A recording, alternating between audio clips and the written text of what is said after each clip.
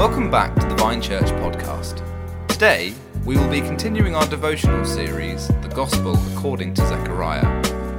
If you haven't already, you can find us on YouTube at the Vine Church Hart, and we'd love to have you join us over there. Good morning to you. Hi, sorry for the delay in getting started today, and also apologies if you hear quite a lot of noise coming. There's some building work going on, but it doesn't matter. We can keep going. So I just felt I was going to move on to chapter 14 today. I did a bit of work and reading and listening yesterday on 14, but it kept coming back to me, a particular phrase at the end of chapter 13, which we never got to deal with last week. And so I'm going to just stick to this in chapter 13. Just read to you this morning from verse 7. Awake, O sword, against my shepherd, against the man who is close to me, declares the Lord Almighty. Strike the shepherd, and the sheep will be scattered, and I will turn my hand against the little ones. In the whole land, declares the Lord, 2/3 will be struck down and perish, yet 1/3 will be left in it.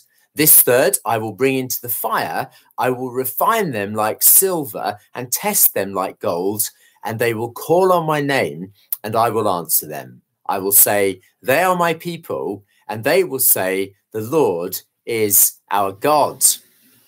So the phrase that really struck me there is the one where it says here, strike the shepherd and the sheep will be scattered.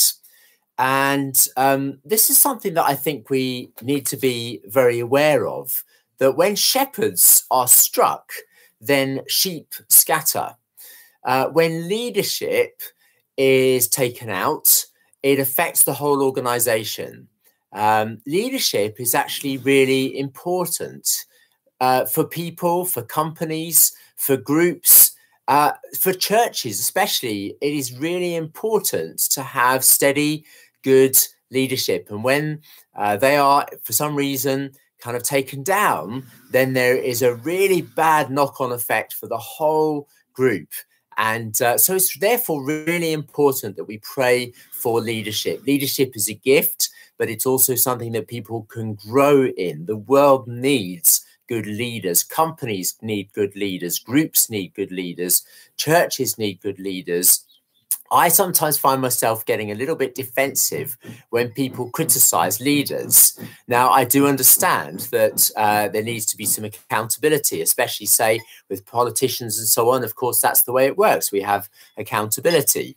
But at the same time, when I hear people criticizing their managers or their teachers or leaders at school or leaders wherever, I find myself being a bit defensive. And I think the reason is because I do understand something of the pressures of what it is like to be a leader. And I understand that it's not always as easy as it feels. And so therefore, I kind of feel a bit defensive. But it is important that we pray for good leadership in our country and in our community and in our church. I want to just tell you that I so appreciate the leadership that we have at the Vine Church. We meet regularly. We met this week. I really do appreciate we've had a stable, steady, faithful group of elders at the church here for a long time. And we should be grateful to God that there hasn't been a big kind of issue or changes there. But I really do appreciate the guys that we have. You know, Poe, brilliant, just such an amazing guy. And he's been under lots of family kind of pressures over the last few months. And yet he's still stuck in there. This morning, Sunday, he was praying out, which is fantastic. Edward, you know, he's moved to a new house on Crookham Park, which is brilliant that he's so close to the congregation there. And I really appreciate his wisdom and his prophetic insight when I meet up with him regularly, and his care for the church. And Phil, who just is willing to be up front on Sundays regularly, who is always very, very busy with his work and yet is always prepared to find the time to give wisdom and to be available for us as well. And Joshua, although he's not one of our elders at this point, he loves the Bible, he pastors people, he cares for people.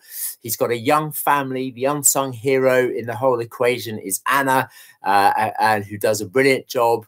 And, they've done so well just arriving at such a difficult time, and yet they've got stuck in, and really appreciate our leaders. So please pray for our leaders. Keep praying for wisdom, pray for insight and energy and all the other things that people need. But obviously verse 7 here is not talking about general leaders. It's talking specifically about the Messiah. It says, strike the shepherd and the sheep will be scattered. And it's speaking about how the Lord Almighty will awake the sword against his own shepherd, the one who he has been by his side for all eternity. The Lord Almighty will strike his own shepherd, that Jesus would be wounded and crushed and killed for us by the Lord Almighty for the forgiveness of our sins. There's a purpose in it. And of course, where it says here that the sheep will be scattered, we find that that was fulfilled. In Matthew 26, it tells us that the disciples fled at the time, of course, of Jesus' crucifixion.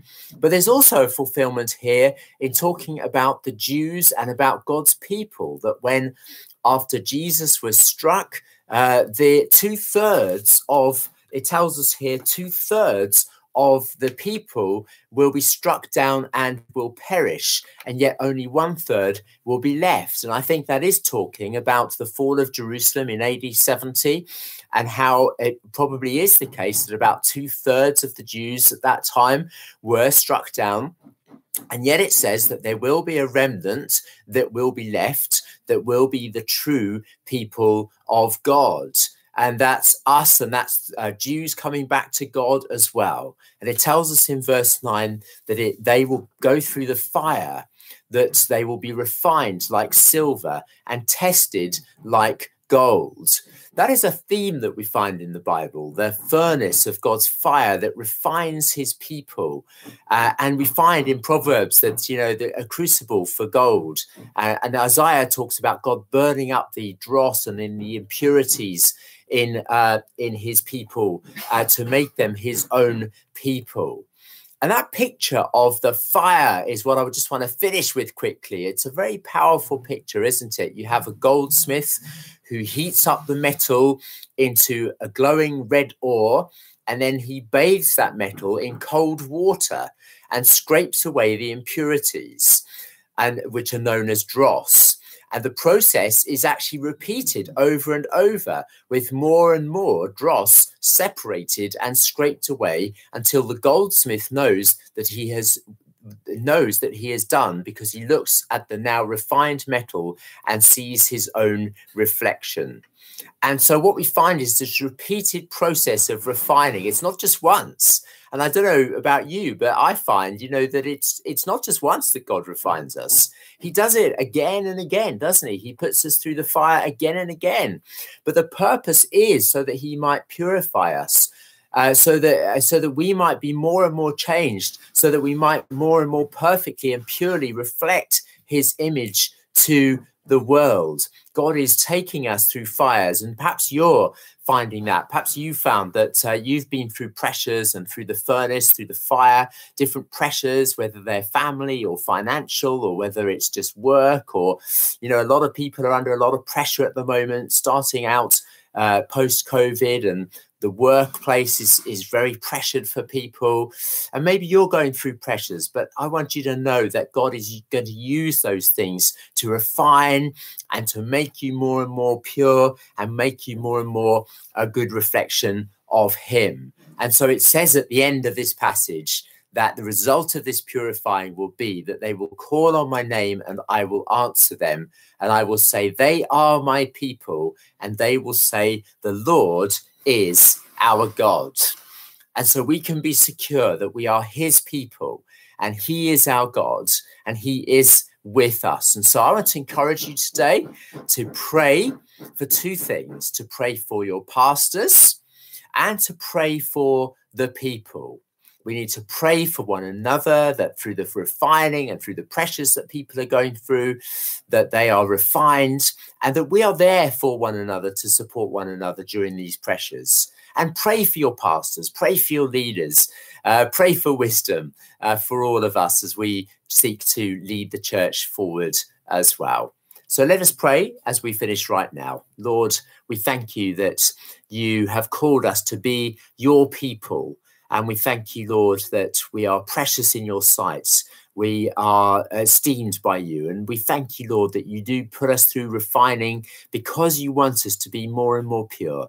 And so I pray for anyone right now who feels that they are in the furnace, who's finding pressures, that you would give them strength, that you would identify any issues in their lives that you want them to get rid of, that you would develop character and perseverance and patience in them. I pray, oh God, that you will work in all of us at this time, that there would be quality coming out of all of this, Lord, that you would have a pure quality church, a people who are devoted fully to you, a people who are purified of sin.